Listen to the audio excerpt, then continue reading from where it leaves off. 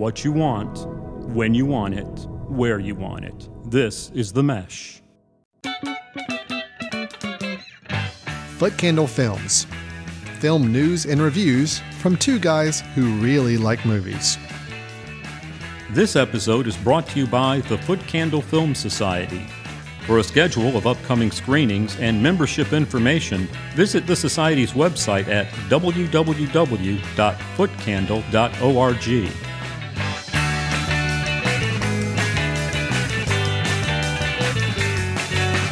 Hello and welcome to Foot Candle Films here on the Mesh.tv podcast network. My name is Alan Jackson. With me across the table is Chris Fry.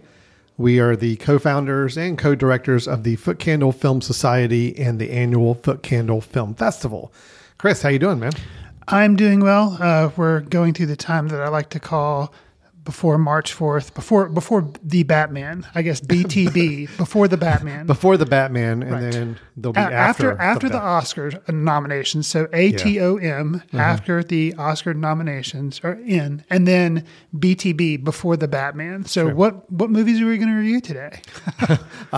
Yeah, that's a good lead in because we will be reviewing two films, but they're two films that are premiering online as streaming films, not taking up any space in the theaters right now. So we will be discussing two films that are streaming ones. You're right. Everything I'm reading, Chris, is that all the big releases are kind of clearing the way for the Batman. I think everything's pushing back. We're even several weeks after that film releases. There's not really going to be a lot coming to the theater.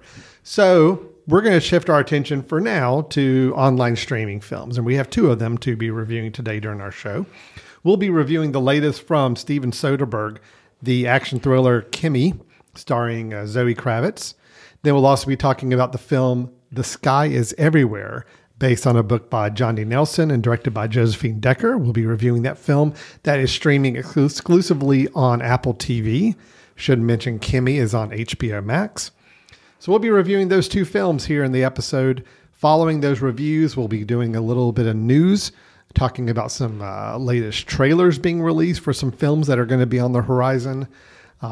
And Chris, you may have a quick review of a recent box office winner this past weekend, Uncharted. Is that right? You're going to give me a quick review of that? I have not seen it.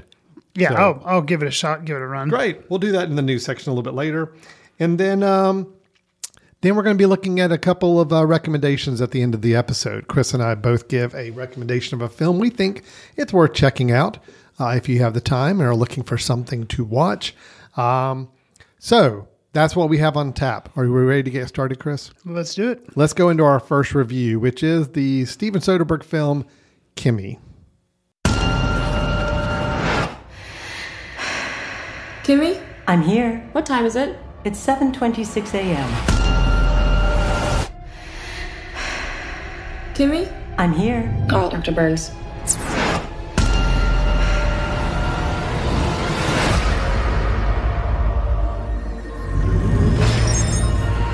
I got her. What do you want from me? Kimmy? I'm here. Why don't you run from me? Call Darius. Steven Soderbergh, most people would recognize that director from films like the Ocean's 11, 12, 13 films that he made.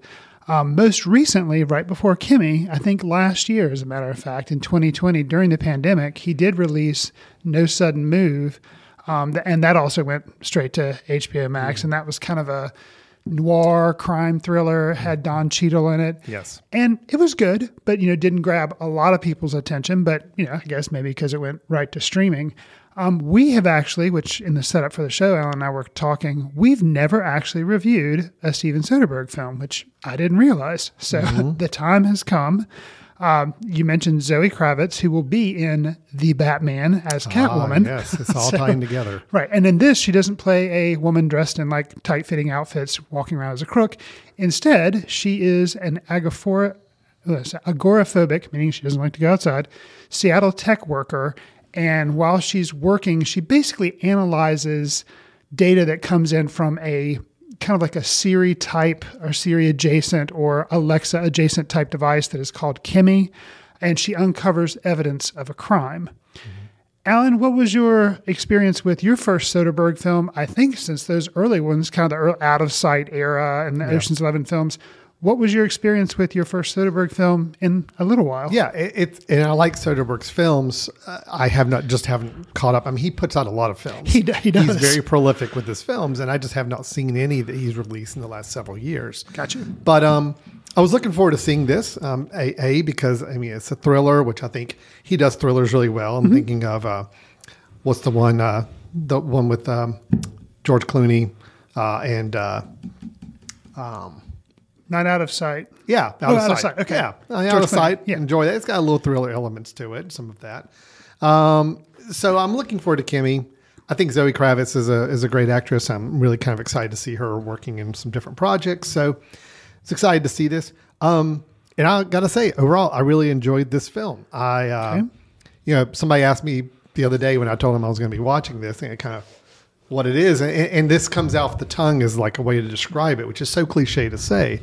It's Rear Window meets Brian De Palma's Blow Up, or Blowout. It's kind of the same idea of it's monitoring of other people, finding out about a crime, kind of, using technology to try to figure out more about what that crime is.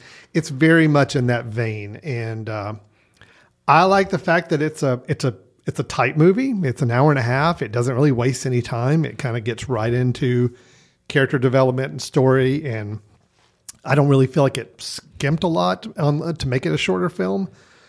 I generally was intrigued with it. I think I had fun with it. I think it was shot extremely well. Looks really good. There are some nice creative choices made both in the sound department of the film, because sound is a critical piece of a lot of the film. So sound has to be a critical element. And the music, there's several things I can go on good. I do have a few things I'll get to later on that maybe not so good. Okay. But overall, I'm going to say I do think this was a really fun thriller. Doesn't strive to do a whole lot more than just to be a straightforward, simple thriller. Mm-hmm. And I think it accomplishes that. And I had a really good time with it. Chris, what's your thoughts on it? Yeah, I was genuinely entertained as well by the film. Steven Soderbergh, I always expect his movies to look good and have a lot of interesting camera movement and different just types of cinematography in it. He is the one that most recently, he kind of was one of the first people to start shifting to using an iPhone. Mm-hmm. So some of his previous movies, High Flying Birds, Unsane, those movies used an iPhone. And so now I don't know if this one used an iPhone or not. I don't believe so. But it was still able to capture a lot of really interesting ways of shooting the film. There's some, when the character finally leaves, because she is agoraphobic, doesn't like to go outside, but at one she has to eventually. And when she does, they use some tilting angles to kind of represent her just not feeling steady out in the real world. And it's a completely different shooting style than what we were used to in her secure apartment and comfortable. And I think it definitely did throw you kind of into her world a little bit more, the way he shot that. Yeah. And I'm not that familiar with Zoe Kravitz. Obviously, with the last name Kravitz, I knew she was Lenny Kravitz's daughter. Mm-hmm. But other than that, I didn't really know a lot. And after I watched this movie, I was like, oh, she's really good. And then it hit me, wait a second, kind of like I mentioned in the intro, oh, she's going to be in Batman. And I totally can see her, shifting her persona and doing that. So I'm interested to see what she does with the character of Catwoman, because I feel like she's totally going to be up to the challenge. Mm-hmm. So I'm looking forward to that. The film, too, it's interesting to me because a lot of times Soderbergh's films, they can be kind of messagey, which I didn't think this one dove too deep into that. There's actually some scenes where she's going by a protest, which it didn't even register to me. I had to read she's supposed to be in Seattle. This was a protest that was supposed to be going on during the pandemic about homelessness or something. But for that to be so backgrounded, I was actually kind of impressed. I was like, wow, he usually foregrounds that stuff a lot more. So I was kind of impressed that he kept it as subtle as he did. I echo that completely. I had that in my notes too, that there were so many moments in the film where it could have gone into much deeper messaging and commentary on what was going on in the world. And it didn't. It just basically said, yes, there's a pandemic. Yes, you see people wearing masks when they're outside. yes, there's a protest going on at one point that she tries to duck into to kind of get away from some people. But it's all treated as just kind of incidental background, not, hey, pay attention to this. This is important messaging we're sharing, which I liked. I mean, again, it was just letting it be an entertaining thriller and not trying to do more with it than it needed to. So you mentioned one thing you didn't quite touch on, but I'll mention that in a second, something I liked, talking about commentating on stuff.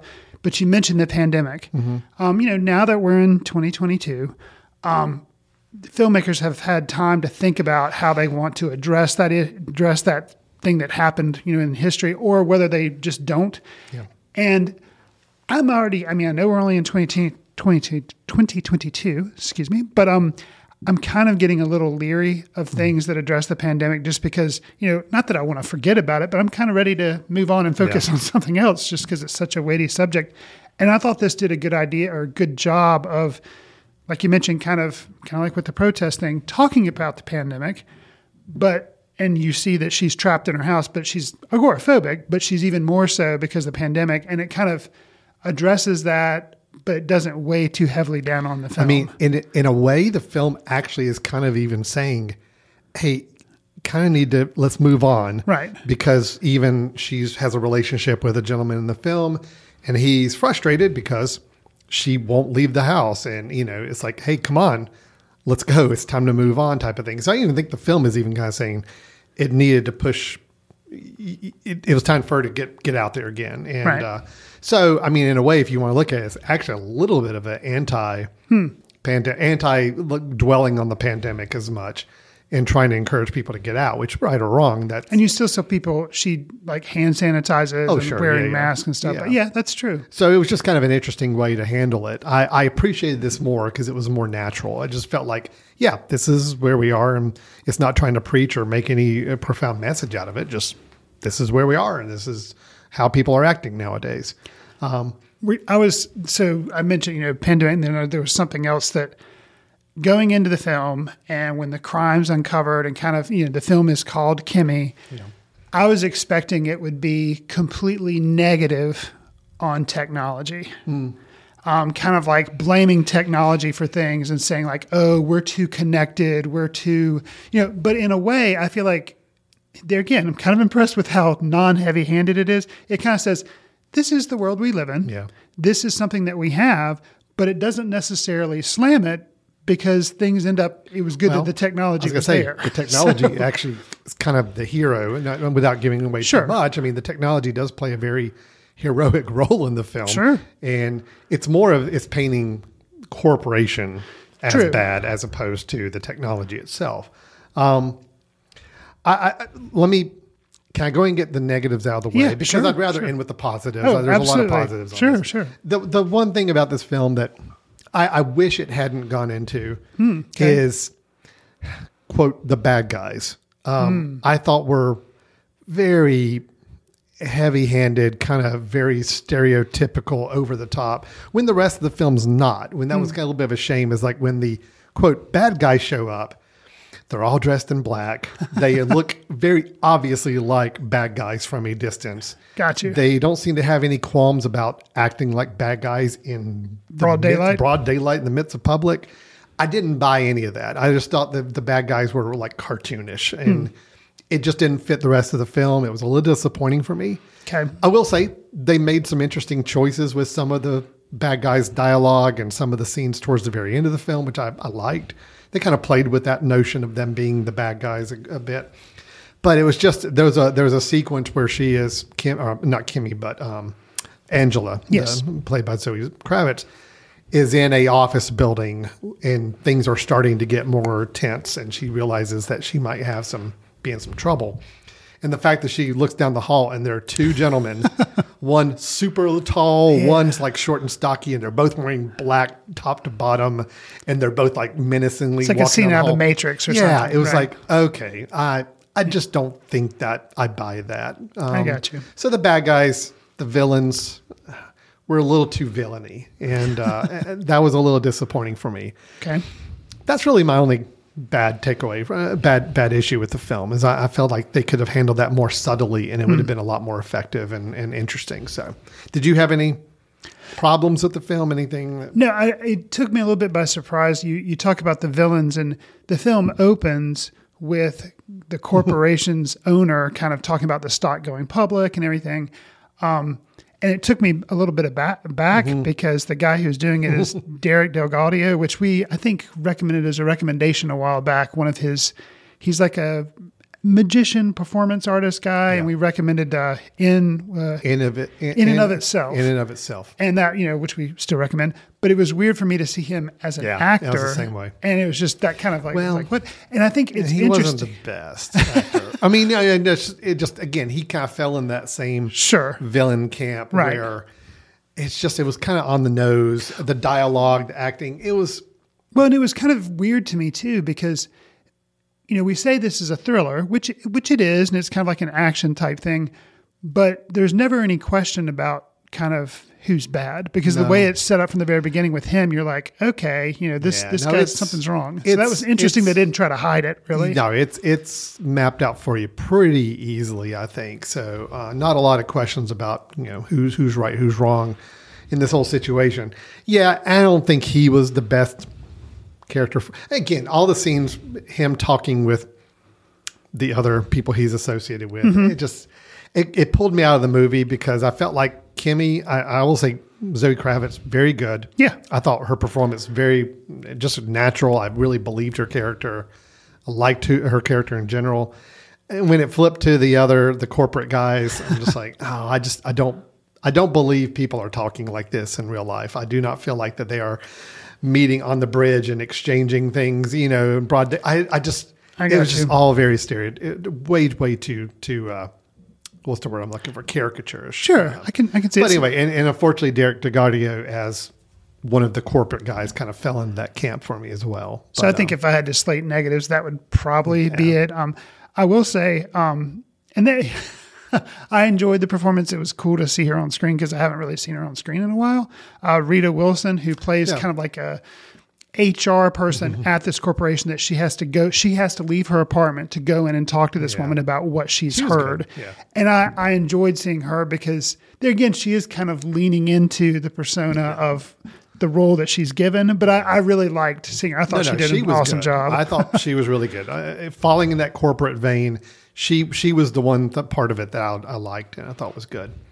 Even the office building she has to go into is just, come on. It was just so over the top villain's lair, walking in with all the security measures and all the high tech gadgetry she has to go through to get in. It was a bit much. So I think that was that whole side of it was very heavy handed, but fair enough. Everything else for me worked in the film. I'll say on the positive side, again, I already mentioned very well shot. I think the pacing was great. I looked at the clock just to I was curious because I knew it was a fairly short film, like compared to what we're normally used to.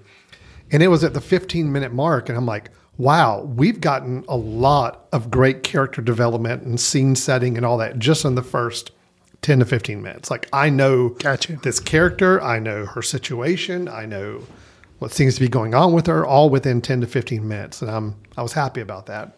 And the use of audio, again, the way audio was edited, her job is to listen to things on a computer, listening to these audio streams collected by these devices and try to identify where there's opportunities to improve the software in the system. So, when she puts on the headphones, the noise canceling headphones, everything goes quiet and you just hear what she's hearing. And then if she's distracted by an outside noise, you're also distracted by that outside noise. And it was very immersive, which I liked. I liked the way that sound was used in general. And the music was very Hitchcockian, very kind of throwback classical orchestration, which I liked because it also juxtaposed with some more modern music and louder, more intense music at certain key moments. It played off each other nicely. So I liked all of that. All those elements I thought were good. Do you have some other things that worked for you on the film? No, just kind of keying off of something you mentioned. The positives I think are along the same lines. But I have to admit, I guess it's kind of, he knows his target market. He can kind of guess the age of people that are watching this movie. the needle drop of Beastie Boys Sabotage. Like, I already liked the film, but that kind of gave me an extra, it's towards the latter half of the film. And that kind of gave me a little extra boost to be like, yeah, okay, you're winking at me, but hey, I like it. It worked. So, there was that. And the song Connection by Elastica playing in the end. It's like, yep, okay. Yep, you know how old I am. You know what music I enjoyed growing up with. So great.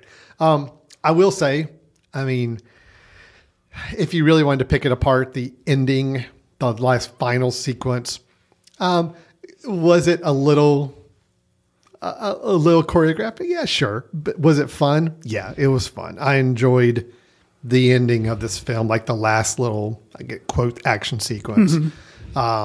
The role that Kimmy, the voice activated assistant, played was fun. I thought it all worked for me. I mean, if you think too hard about it, maybe it doesn't quite hold up, but I don't care. I had a good time with it. So it was a fun thriller that did not try to do any more than it needed to do, just to play a fun thriller with I think an interesting lead character. And I thought it worked there. So I do have to mention just a couple of quick notes. There was something else I was going to mention. I will say the last, I think it's the last line of dialogue in the film at the door of Kimmy's of Angela's apartment. Okay. Greeting her friend when she's on the phone, describing what just happened and his reaction. I laughed out loud. It was just well done, well timed. It was just a great little ending to the film. Right. And then I don't know why the character Yuri, which we don't spend a lot of time with, but Yuri is basically he's sitting like the hacker dude. Yeah, he's like a hacker sitting in a really cool desk setup, cool computer screens and all that. Right. But I love the fact that you're seeing him, that he's super evil looking hacker guy, and he's got these awesome desk setup and screens. But then as you pan around the room, you see he's in a really junky little apartment. I guess his mother is sitting in the back of the room knitting the whole time. It was funny. That was like a nice little setup for that character. So overall, I had a good time with this film. Thought it was a lot of fun. And I think it's well worth a watch. I think it's a good broad audience kind of film that I think can, if enough people knew about it, I think would really kind of get a kick out of it. So, yeah, I agree. And I'm interested to see what Soderbergh does next. Basically this film and the one before went straight to HBO Max, weren't released in theaters. I think he's obviously a talent, and it'll be interesting to see if his next film has a theatrical release and then goes to HBO, or is he just going to be kind of like a HBO Max studio director? Yeah, I don't know.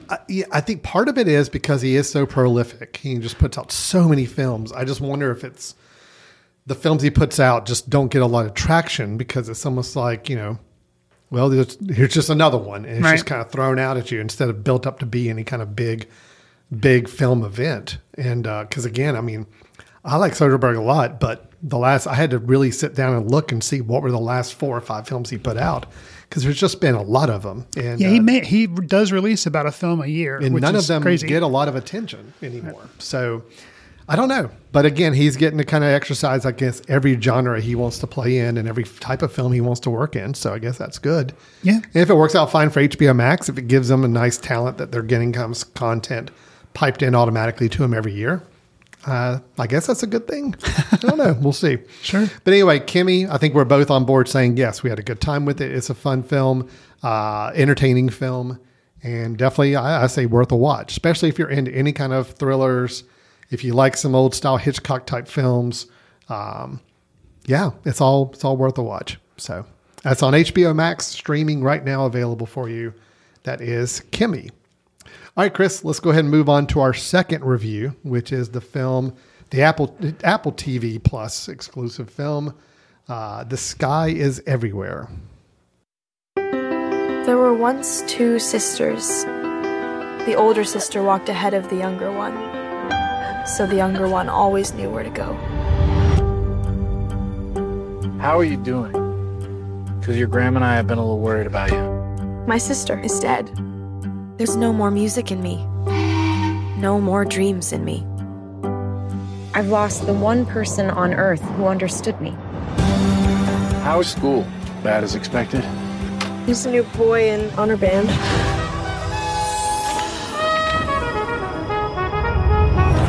Hey, you must be Lennon Walker. Toby stopped by. Go keep him company, make him feel welcome. He is not interested in talking to me. She was the love of his life. No one at school gets it. I don't think it's possible to get it unless you're in it, like we are. You believe in signs from the beyond? I believe in everything. In The Sky is Everywhere, we have the story of a shy teenage musician who's trying to keep things together in her life in the aftermath of the death of her sister, who was older and a more outgoing person in her life. This is a story based on a book by Jenny Nelson. Jenny Nelson also wrote the screenplay for this film based on her book. And it's directed by Josephine Decker, who we actually reviewed her last film, Shirley, just in the last year or so when it was released. Chris, I went into this with absolutely no knowledge of this film. Okay. No knowledge of the book. Okay. I didn't even see the trailer. Okay. I didn't even read a write-up or description about this film. You had no idea what you were getting into. You said, we're going to review The Sky is Everywhere. I said, okay. And I went to my Apple TV. I did a search. Sky is Everywhere. Boom, there it is. Hit play. Done. Got you. That's all I have to work with on this. So my question for you is, what should I like about this film? What should you like? No, I really want you to tell me, what should I like about this film? Because I have my opinions. Sure. But I'd like to hear from you first. Like, what is it? What about this film works that maybe I'm missing? Well, okay. So I'm imagining you are the father of 3 boys. Yes. So you probably do not watch a lot of young adult novel adaptations that have like romance or heartthrob. You have probably never seen Fault in Our Stars. I did see Fault in Our Stars. Okay, you have seen. Good. Yeah. Well, that's okay. Mm-hmm. So, which I like Fault in Our Stars. There have been other ones that have similar type films I've not been as big a fan of. But this, it's a genre, kind of like, coming of age story from a female perspective, which there are fewer of those. But, grappling with, first love or being a nerd and then suddenly blossoming to where people think this person's attractive. There's just been dozens of these. Okay. So why I was interested in the film was because of who was directing it. You mentioned Josephine Decker being the director of Shirley. She'd also done a film called Madeline's Madeline prior to Shirley. And she has a very unique kind of style. Like even though this is not typically something that she would do, this kind of subject material, she normally does things that have a little bit of a darker edge. Shirley definitely did. Madeline's Madeline definitely did. But she is interested in stories told from the female perspective. So basically, Josephine Decker's take on trying to adapt a YA novel for the screen, a coming of age thing, that's what interested me. And the fact that I don't think you could say that this was your standard YA adaptation that didn't swing for the fences as far as what she tried to do with a lot of the visuals. Yeah. Now, did it overall work for you? Of course, opinions may vary. And I will say, as the person who suggested the film, I thought in the first 20 or 30 minutes, this was going to be one of my films for the year. However, unfortunately, even though I still admired a lot of the cleverness that went on with the cinematography and how just what she was trying to do to bring a unique visual style to the film, I think the overall details of, I'm guessing, the screenplay and therefore the novel ended up kind of dragging it down a little bit because it was a little bit too wishy-washy, which I understand, people figuring out who they are as a young woman and trying to figure out who I love more. But as me, the 48-year-old male, didn't really sync up that well. But there were things I did admire, like the visual style and how she was really trying to do something different. Yeah, I think the visual style that was introduced early on, it did kind of have me intrigued. It's like kind of if Tim Burton was adapting a young adult novel in a weird way. A little bit of that, which was surprising. I did not expect it starting the movie, which was a nice surprise. And I will say that I think, Grace Kaufman as Lenny, the kind of the lead character, she's really good. She's a good young actress. And that's somebody I wasn't really familiar with. So that was kind of nice to see some fresh faces. Yeah. So But I think where I come down to this film is this is a film that's trying to do two different things. Okay. It's trying to be a commentary on grief and dealing with grief. Right. And when it's dealing with that, I think it's okay. Okay. I think it does that well. And interestingly, you're talking about the grief. Most films, I feel like, would have one source of grief. Like, okay, her sister unexpectedly died. Yeah. Okay, that's a source of grief. But you come to find out she's living with her grandmother and her uncle because her mother also has died kind of unexpectedly at a younger age. Yeah. So you have like, this girl's had to deal with it kind of twice. Yeah. So that's an interesting thing where it's like a double whammy. I think when it's how she's dealing with the grief, it works. When it is dealing with the romance, yes, it doesn't. Okay. I think actually it's kind of painful to watch the plot and the machinations that go on with her. You know, there's two people involved. There's a little bit of a triangle going on. That I felt like it's almost like I'm watching a completely different movie that I did not enjoy because it was, I think, just poorly written for the screen. It did not keep my attention. It seemed really monotonous and repetitive and just, you know, in the midst of I'm trying to understand, or the film wants me to understand and appreciate the situation this girl finds herself in, and having lost her best friend, her older sister, everything she's dealing with. And then it just seems like it wants to flip a coin and say, but now you have to be really worried for her because she's in this love triangle with these two other people. And how's she going to go? Where's it going to go type of thing. Right. And it's just, I did not care about any of that because I felt like what you really wanted to get me invested in, her coming to terms with who she is now after losing such an important part of her life. Sure. I could care less about the romance side. Don't give me any of that. And it doesn't help too that although I thought she was really good. Okay. The other younger actors, I don't think playing were the very two good. love interests. Okay. Were very good. And unfortunately that really hurt the film because again, I had no interest in any of the scenes that involved that side of the story. So both Joe and Toby, you just thought were very... Well, especially Joe. Okay. Jack Coleman as Joe Fontaine didn't work. So I'm sorry. No offense to Jack. I just, it didn't work for both in his dialogue and both in his performance. Didn't work for the film. So it really made it hard for me to appreciate this as a complete film when there were moments I thought it was on the right path and doing some good things, and then it would just swerve and go down a whole different direction. And I didn't like the other direction, which started to consume more and more of the film as it went on. Sure. And then there's an ending at the balloon, I'll just say, which was just groan worthy. It was a culmination of exactly what I did not want out of this film. See. And it really had nothing to do with what did work about the film, you know, from the coping with grief standpoint. I don't know. It was frustrating for me.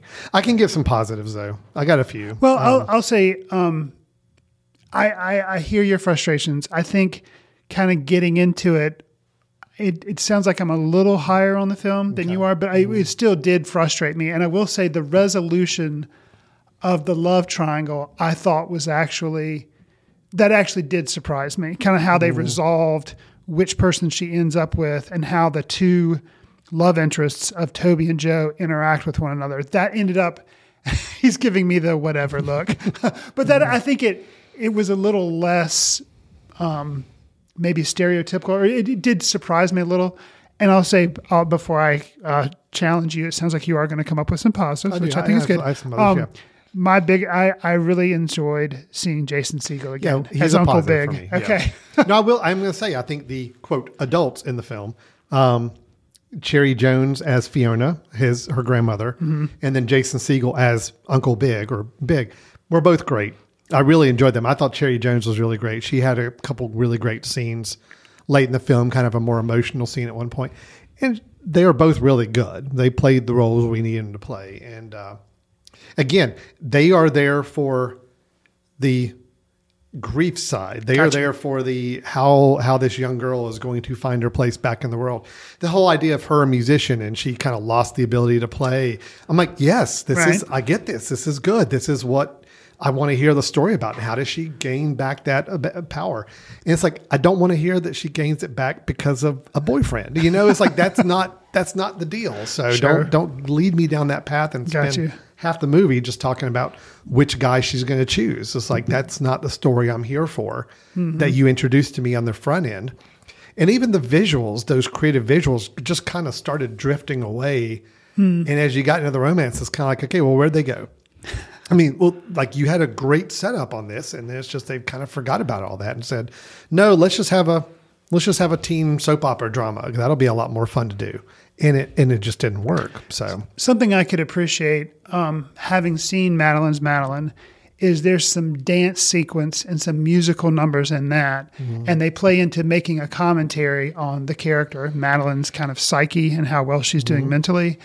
And then you mix that with something like Shirley, where a lot of that movie is how Shirley is interpreting things. She, based on the writer Shirley Jackson, kind of the dark, depressing kind of things she has going on. It was interesting to see kind of that combination come out in this film, because there are some dance numbers, but there is also a sequence where you perceive things all like walking down the street, all kind of working out. People are harmonious, and then all of a sudden it snaps to reality, and stuff's not that way. That was good. And so some of that stuff, it was just really unique ways of doing it. But I can see your point on how some of it kind of drifts off. There again, early on, I thought it all worked. And there's a scene, a kind of a choreographed dance sequence with the older sister, kind of in a flashback thing, which was really good. I'm like, at that point in the film, I'm still, I got it. I'm happy. This is working out pretty good. And then it just kind of devolved from there. So it just, I guess it was more disappointing that they had a good setup. They had a good visual style in place, and they just let the film devolve into a very generic young adult, type story, I felt like. And it was disappointing because I thought there was a lot more to work with here, and they just couldn't quite pull it off. So looking to see other things positive. No, I think that was it. So you have two films from Josephine Decker under your belt. You have Shirley, you have The Sky Is Everywhere. She is kind of a newer director. What do you have any interest in seeing what she's doing next, or you think? Sure. I mean, I think she's a good, talented director. Gotcha. I think I don't know if the problem here for me was the source material and trying to adapt it. I don't know how strictly this adhered to the book. I just felt like the screenplay got way too shifted in one direction and lost sight of what it was really trying to do. And I don't blame the director as much for that. I think visually she did really great with the film. And so I'm excited to see anything else she works on. I'm intrigued, but this film is just not a good fit for me. So fair enough. Yeah. I think it's also, Apple TV exclusive. It's not going to get a huge audience, unfortunately, either. I mean, just Apple TV Plus movies just aren't yet. That may change in the future, and probably will change in the future, but it's still not there yet. A very slight movie that I feel like just kind of lost its way and became more disappointing than anything for me. So, okay. Yeah. Interesting. I think this is the rare instance where I'm a little higher on a film, maybe you are than you. So yeah. Okay. Sky Is Everywhere. I'm not able to recommend it for various reasons, but I would say if somebody really loves the book and wants to see the film adaptation, I don't know how well it adheres to it. I assume since it's the same woman who wrote the screenplay, I got to assume it's pretty consistent with it. So maybe it's a worthwhile film to watch if you're a fan of the book and want to see an adaptation of it. So. Yeah, I mean, like if you are a fan of young adult adaptations, kind of like Fault in Our Stars or something like that, then I can see you being the target audience for this film, and you might really enjoy it. I thought it was okay. Well, I am not the target audience. I've come to realize with this. Neither am I, but I liked it a little better than I think. All right. The Sky Is Everywhere. That is available on Apple TV Plus, available right now for streaming for anybody who has a subscription to that service. Chris, why don't we take a quick little break? When we come back, we're going to do some movie news. Mainly, we're going to talking about a couple new trailers for films that were released, or trailers that were released for upcoming films. We want to give a little our little side commentary on each of those. I do want to hear your thoughts on the film Uncharted. Okay. We'll give you a couple minutes just to entertain us with your thoughts on that film. And then we'll also do some recommendations. We'll be back with Foot Candle Films here in just a moment. This podcast is sponsored by Jackson Creative, a custom communication agency located in downtown Hickory, North Carolina, specializing in online content creation. To learn more, visit thejacksoncreative.com. Jackson Creative, we tell your story. Welcome back to Foot Candle Films here on themesh.tv. We just finished in the first half of our show the reviews of the films Kimmy and The Sky is Everywhere. Both of us very positive on Kimmy. Sky is Everywhere. Not as positive for me. Not so on much. the negative side, Chris is a little higher than I was, but still both of us, I think, came away with some disappointments on it. But Chris is a little higher on the film in general. Now, Chris, we've talked about films that are already available now. Let's turn our attention here in the news section of our show to talk about a couple of films that will be coming out in the months to come, mainly through trailers. We do find ourselves watching trailers for better or for worse and getting teased or excited possibly about upcoming films. We've got two that we wanted to bring up that were just released and talk a little bit about the films that they are promoting. Chris, I think you've got one you want to share with us first. Yes. So I bring to the trailer tapas section of the show Men by Alex Garland, director Alex Garland, writer-director in this case, and it stars Jessie Buckley.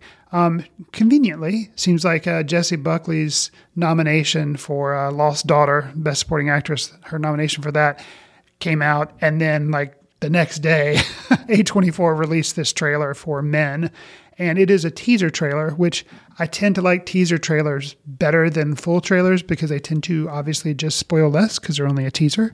But so teaser trailer Men for Men by Alex Garland. And Alex Garland directed... So he directed Ex Machina. Oh, right. And he also did Annihilation. Is it Annihilation? Yep. Mm-hmm. Yeah, okay. It is. Yep. So he directed this. So he is more of your sci-fi type person, and I'm not really sure what's going on in this because it's just a teaser, but it looks great. Okay. Well, here, we're going to play some of the teaser trailer for Men.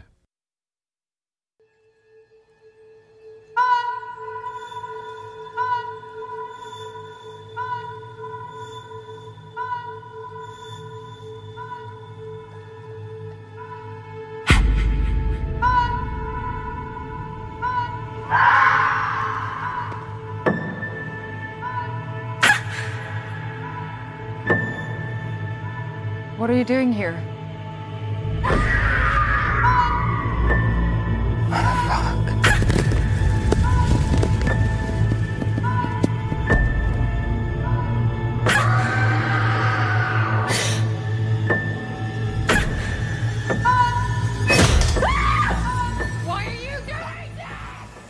All right, so that was the teaser trailer for Men. Apologize for everybody on audio because, you heard the music, you heard some shouting, but you're probably a little hard to say what was going on.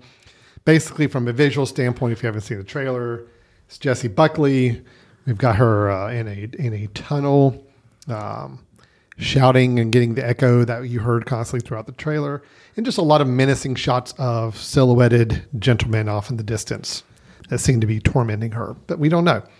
So, Chris, you said you're excited by this, by seeing the teaser trailer here. So, yeah, it's Alex Garland, what looks like doing kind of a thriller, maybe a horror movie. You don't really know what's going on. And just the title, Men. Mm-hmm. It's like, okay, is this woman just maybe agoraphobic and afraid of men? And like, what's going on? We don't really know, but the visuals just really look sharp. So I am curious. Yeah.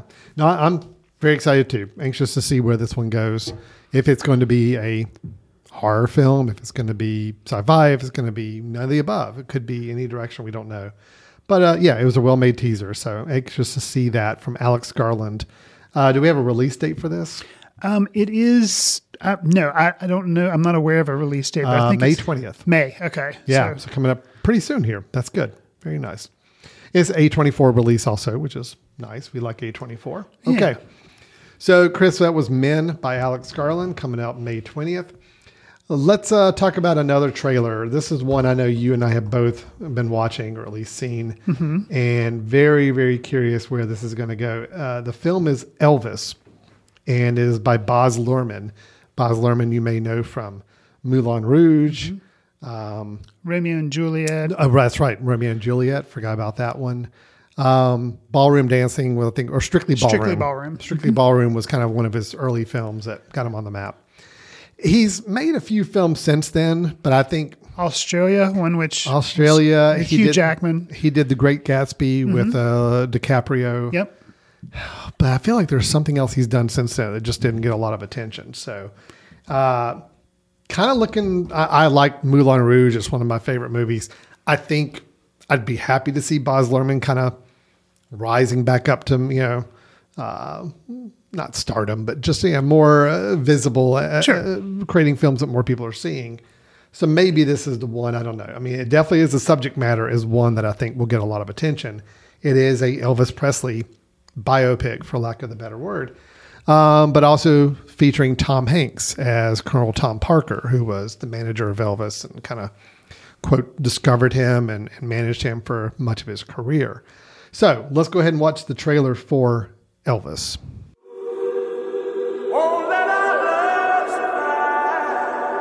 There are some who'd make me out to be the villain of this here story. Let's don't let a good thing die.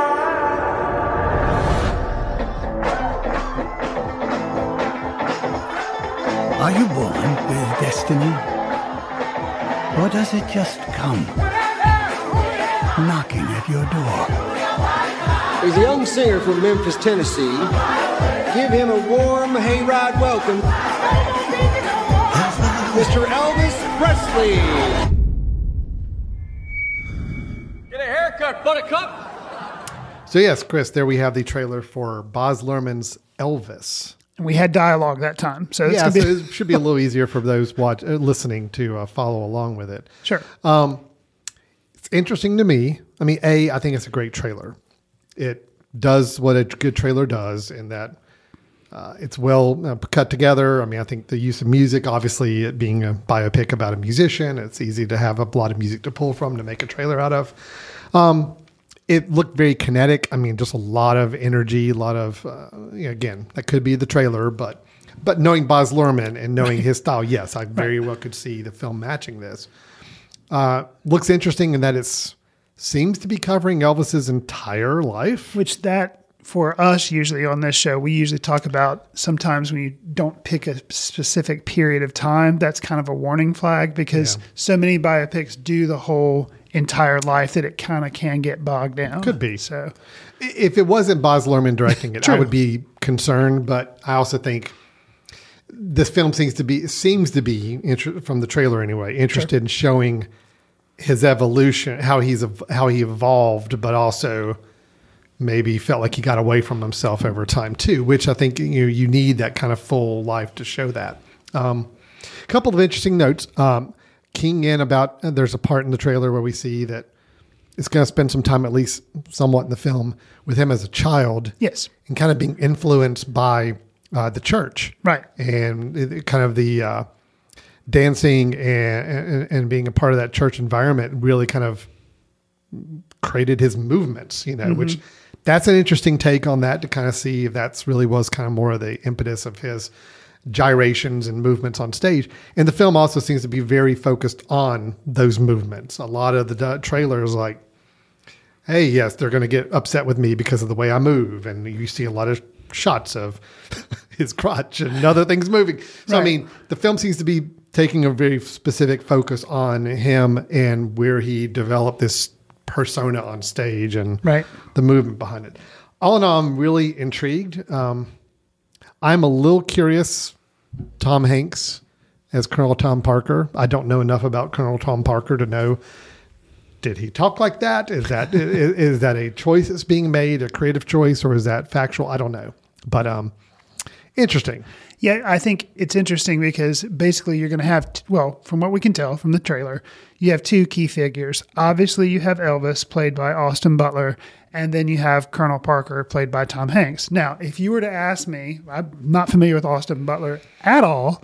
If you were to ask me right out of the gate, which person do you feel like is going to have to prove themselves to you in this movie? Well, obviously, I'd say, I know who Tom Hanks is, so Austin Butler is the one that's going to have to prove himself to me. But just in this trailer, that opening narration from Tom Hanks just seems to be a little, which, it's Baz Luhrmann, so over the top is kind of his trademark, but it seems to automatically be a little too over the top, mustache twirling, evil genius person, kind of like he did in the Coen Brothers film, which I've already forgotten the name of. The Lady Killers. Thank you, Lady Killers, where he plays kind of a bad guy in that.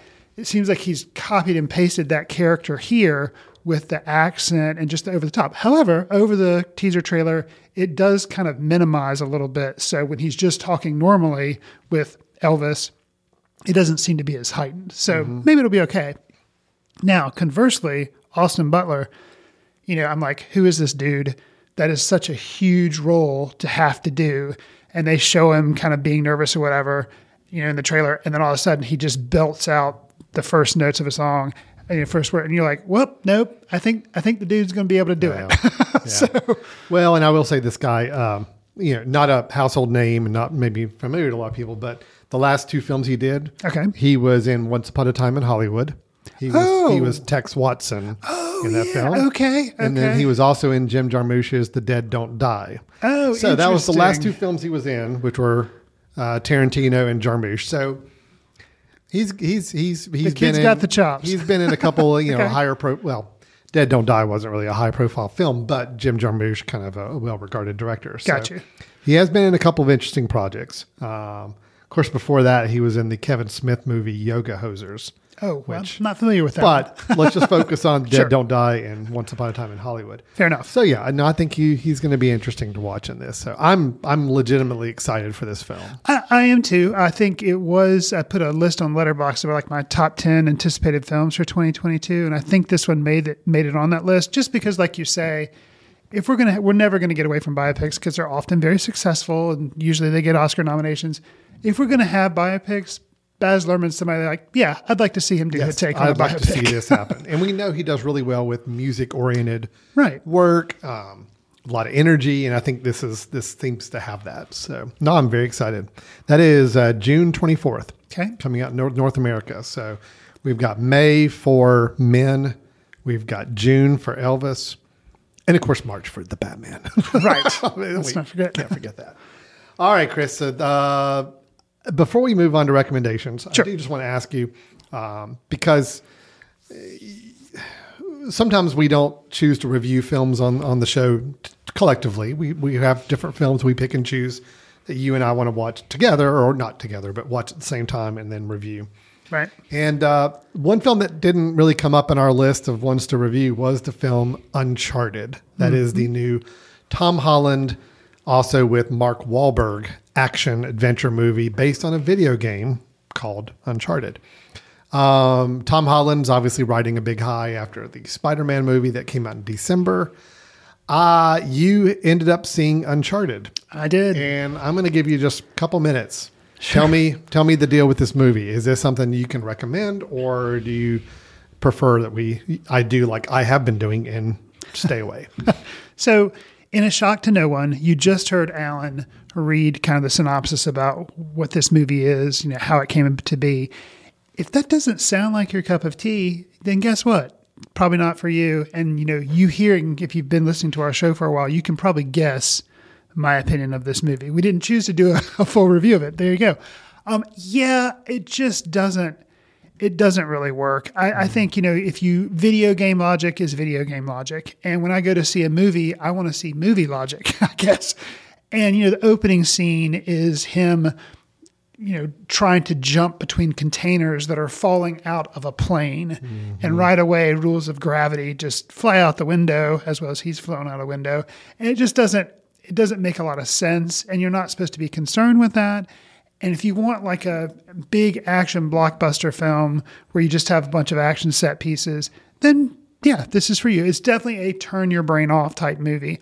I saw it with my son, who's a big fan of the video games. He liked the movie. My wife, who knew nothing about the video games, but just wanted a turn your brain off type movie, she actually really liked it. So, right. But for me, crotchety old movie critic, it was trying to do too much. Mm-hmm. You were trying to do kind of a hybrid of Indiana Jones, which is, the main character, Nathan Drake, who's played by Tom Holland. They're trying to make him kind of a younger Indiana Jones type person, but in modern day. So he's kind of a treasure hunter seeker in modern day, but it just doesn't really work overall because they're trying to do the Indiana Jones thing but in a modern day, and also make it kind of too much of a comedy at times. And that's where the relationship between Sully, played by Mark Wahlberg, and the Tom Holland interactions kind of go. And it's like they never really know whether they just want to make an action comedy or they just want to strictly make an action film. And the thing is, as this has been marketed, a lot of people will, kind of throw this out there, it's a hybrid between something like Pirates of the Caribbean and Indiana Jones. Mm-hmm. Well, the problem is both of those, at least the first version, the first original Pirates of the Caribbean and the Indiana Jones movie, those are pretty high watermarks. Mm-hmm. And so when something like this that's just adapted from a video game falls short, to me it falls really short. Yeah. So not that. And Tom Holland, he still knows his role and he does a decent job. It was more just of the script and the overall plot for me fell short, and I wanted something a little more. So. Well, and I think it's important to know. I mean, I personally, I know people kind of disparage video game adaptation. I think you can make a good video game adaptation movie. I'm not concerned about that. Just because something's based on a video game doesn't mean there's not a good source material to build a good movie. You can build a good movie off of anything. Well, and here's the thing. And I agree. I think it is possible. And hearing that this is kind of an Indiana Jones based video game or something, it seems like, I could see how you can make a good movie. But for me, unfortunately, this follows up on Mortal Kombat from last year that I also saw because of my son. It just hasn't been done satisfactorily for me yet. I think it is possible. So I'm not knocking you can't make a movie from a video game. I just feel like it hasn't been done successfully. I just wonder if the problem with video game adaptations is, maybe we don't get the best talented people to direct it or work on it because they think there's a stigma with, I don't want to do a video game adaptation. Or B, they're too slovenly trying to match the video game experience so much to please those fans that they're forgetting how to make it just a good movie on its own. And I think that could be it. I think that's why, we talked about The Skies Everywhere, you and I not really falling in the target market for it. Mm-hmm. Whereas for this, neither one of us have played this video game.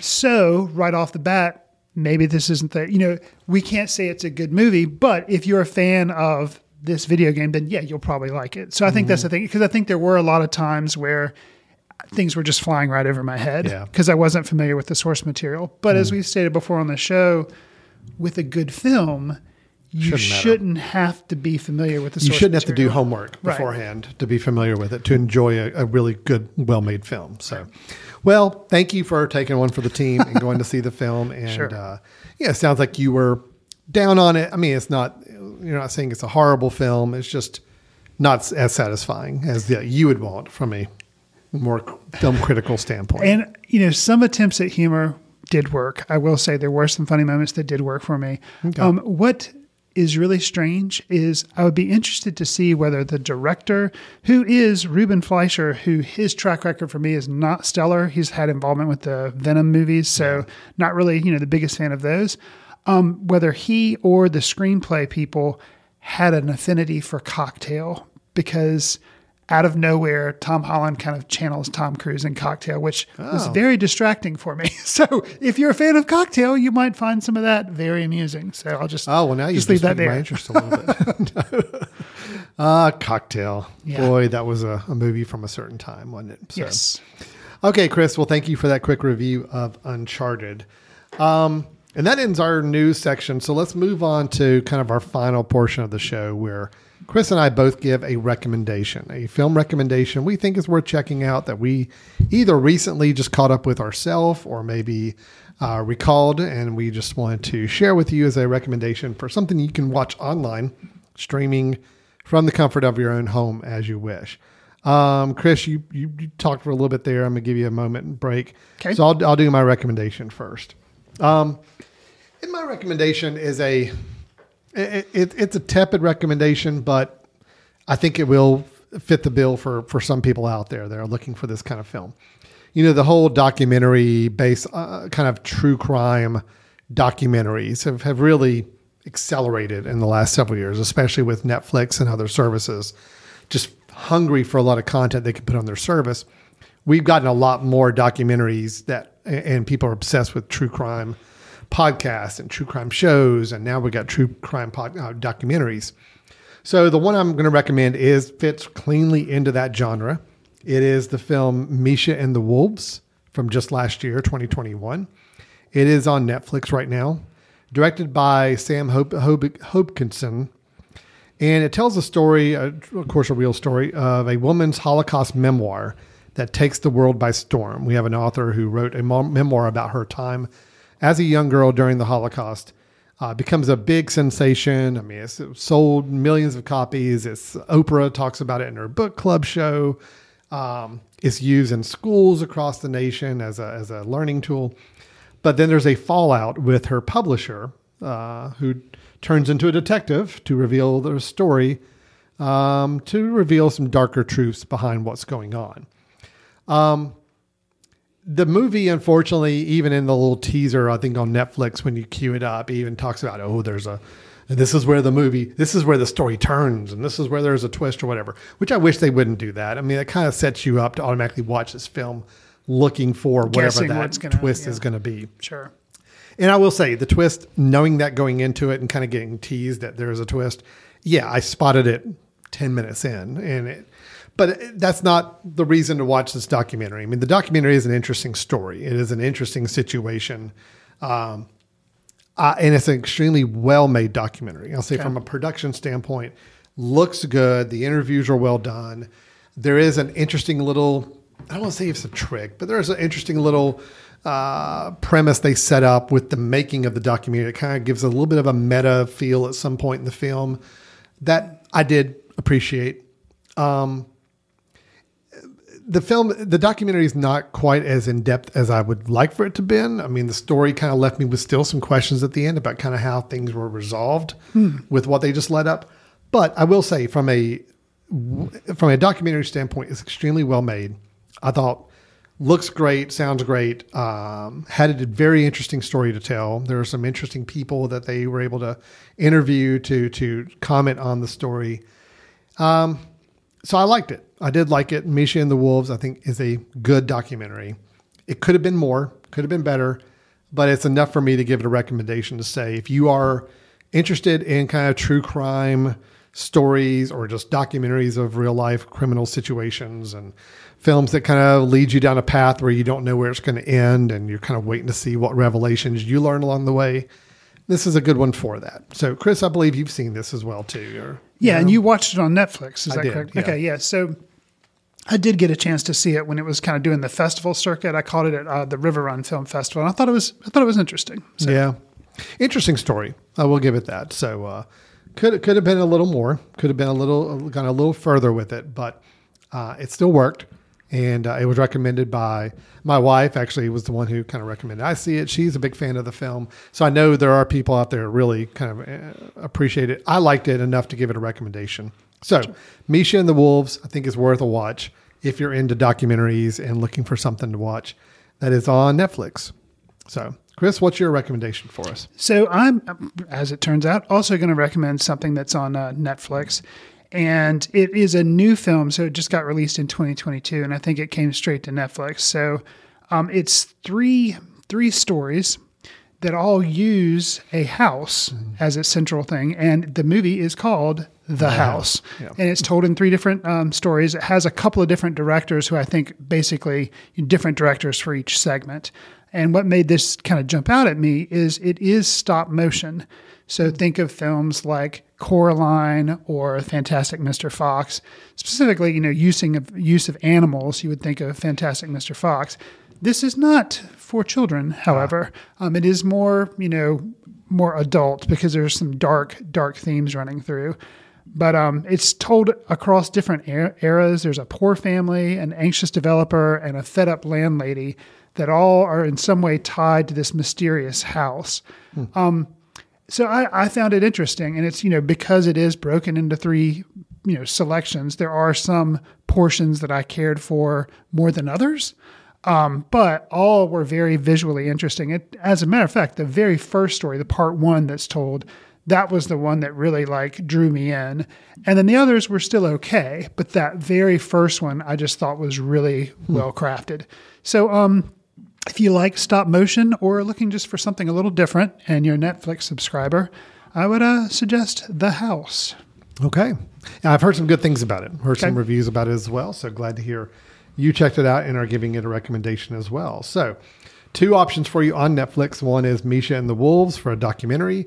And then you've got The House, kind of an anthology series of stories, all with stop motion animation. So great. All right. Well, that is our recommendations for the episode. And that is the end of our episode in total. So recap. We are both very high on Kimmy. We both gave positive review for that HBO Max review film by Steven Soderbergh. A little more mixed. Definitely me more negative. Chris a little more positive on The Sky is Everywhere, which you can find on Apple TV+.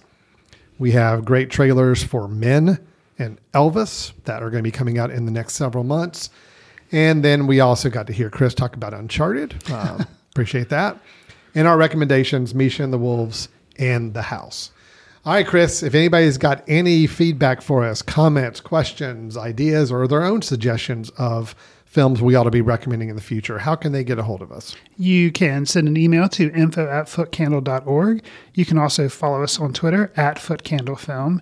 As I mentioned a couple of times, Al and I are also both on Letterboxd, where you can track what we're seeing, and sometimes we leave short reviews. Consider, if you're listening to this podcast, which you are if you hear my voice, giving us a star rating, write a review, or share with friends in whatever service you're using to receive your favorite podcast. It'll help us reach new listeners, and we'd appreciate it. Last but not least, keep in mind, Foot Candle Film Festival is open for submissions for our 2022 festival, which will be held September 21st through the 25th. So if you're a filmmaker, consider submitting. If you are a lover of films, consider attending. Okay, that's it. Well, thank you so much, everybody, for listening, being a part of the show today, and we will look forward to talking to everybody next time we get together. Take care. See you in the ticket line. Watch films in the company of like-minded people in the dark.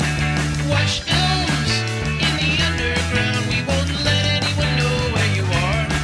The films that don't make it to Carmike at the mall, or ones that were famous when Grandpa would watch films out of the reverence of the heritage of an art.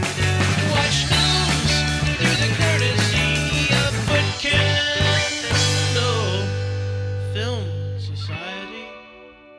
Special thanks to Carpal Tuller for the show theme music.